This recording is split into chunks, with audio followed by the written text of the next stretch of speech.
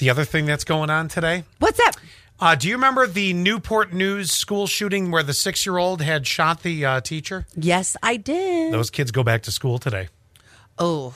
It's been since January 6th. Are they Talk going about to... a winter break. Jeez. What? Right? Are they going to move that classroom somewhere else? You know, I don't know. I mean, wouldn't it just seem as though that classroom is no longer going to be used as an actual classroom? Yeah. Wouldn't it seem like that's the way to do it? Because not only that, what about the trauma for all the other kids that are involved? Right. That either, I have to assume other kids had to have seen or heard enough of it. You don't want to put those kids back in that setting just like that. Well, I thought all the kids were there in the classroom.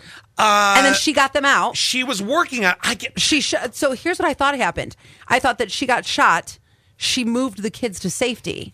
I can't remember if some of the kids were on their way out of the room or not. It doesn't matter either way.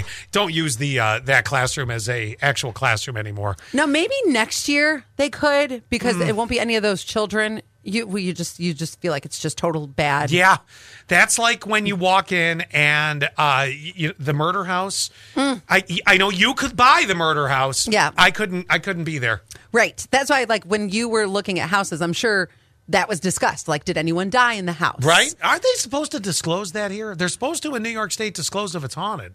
I don't think they have to disclose no, I don't think they have to, because I remember us looking for a house years ago, and there was a guy who died because we were Googling it. At the time, I was buying a house with somebody else, and so we were Googling, and we found one where a guy had died.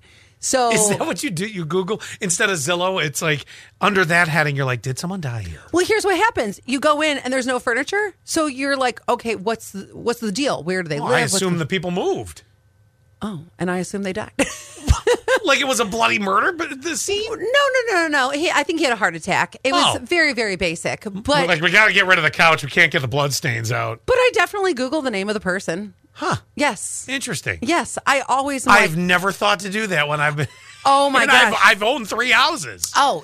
I own 7 right now. Thank you very much. But you know a lot about the person that you bought your house from. Well, yeah, that was kind of a unique situation. I forget how it all started, that we started to find out things about the guy that owned it. Mm-hmm. Unfortunately, now he's passed. But I know he was alive when we bought the house. He was in a nursing home. Mm-hmm. Although, I don't know if his wife died in the house.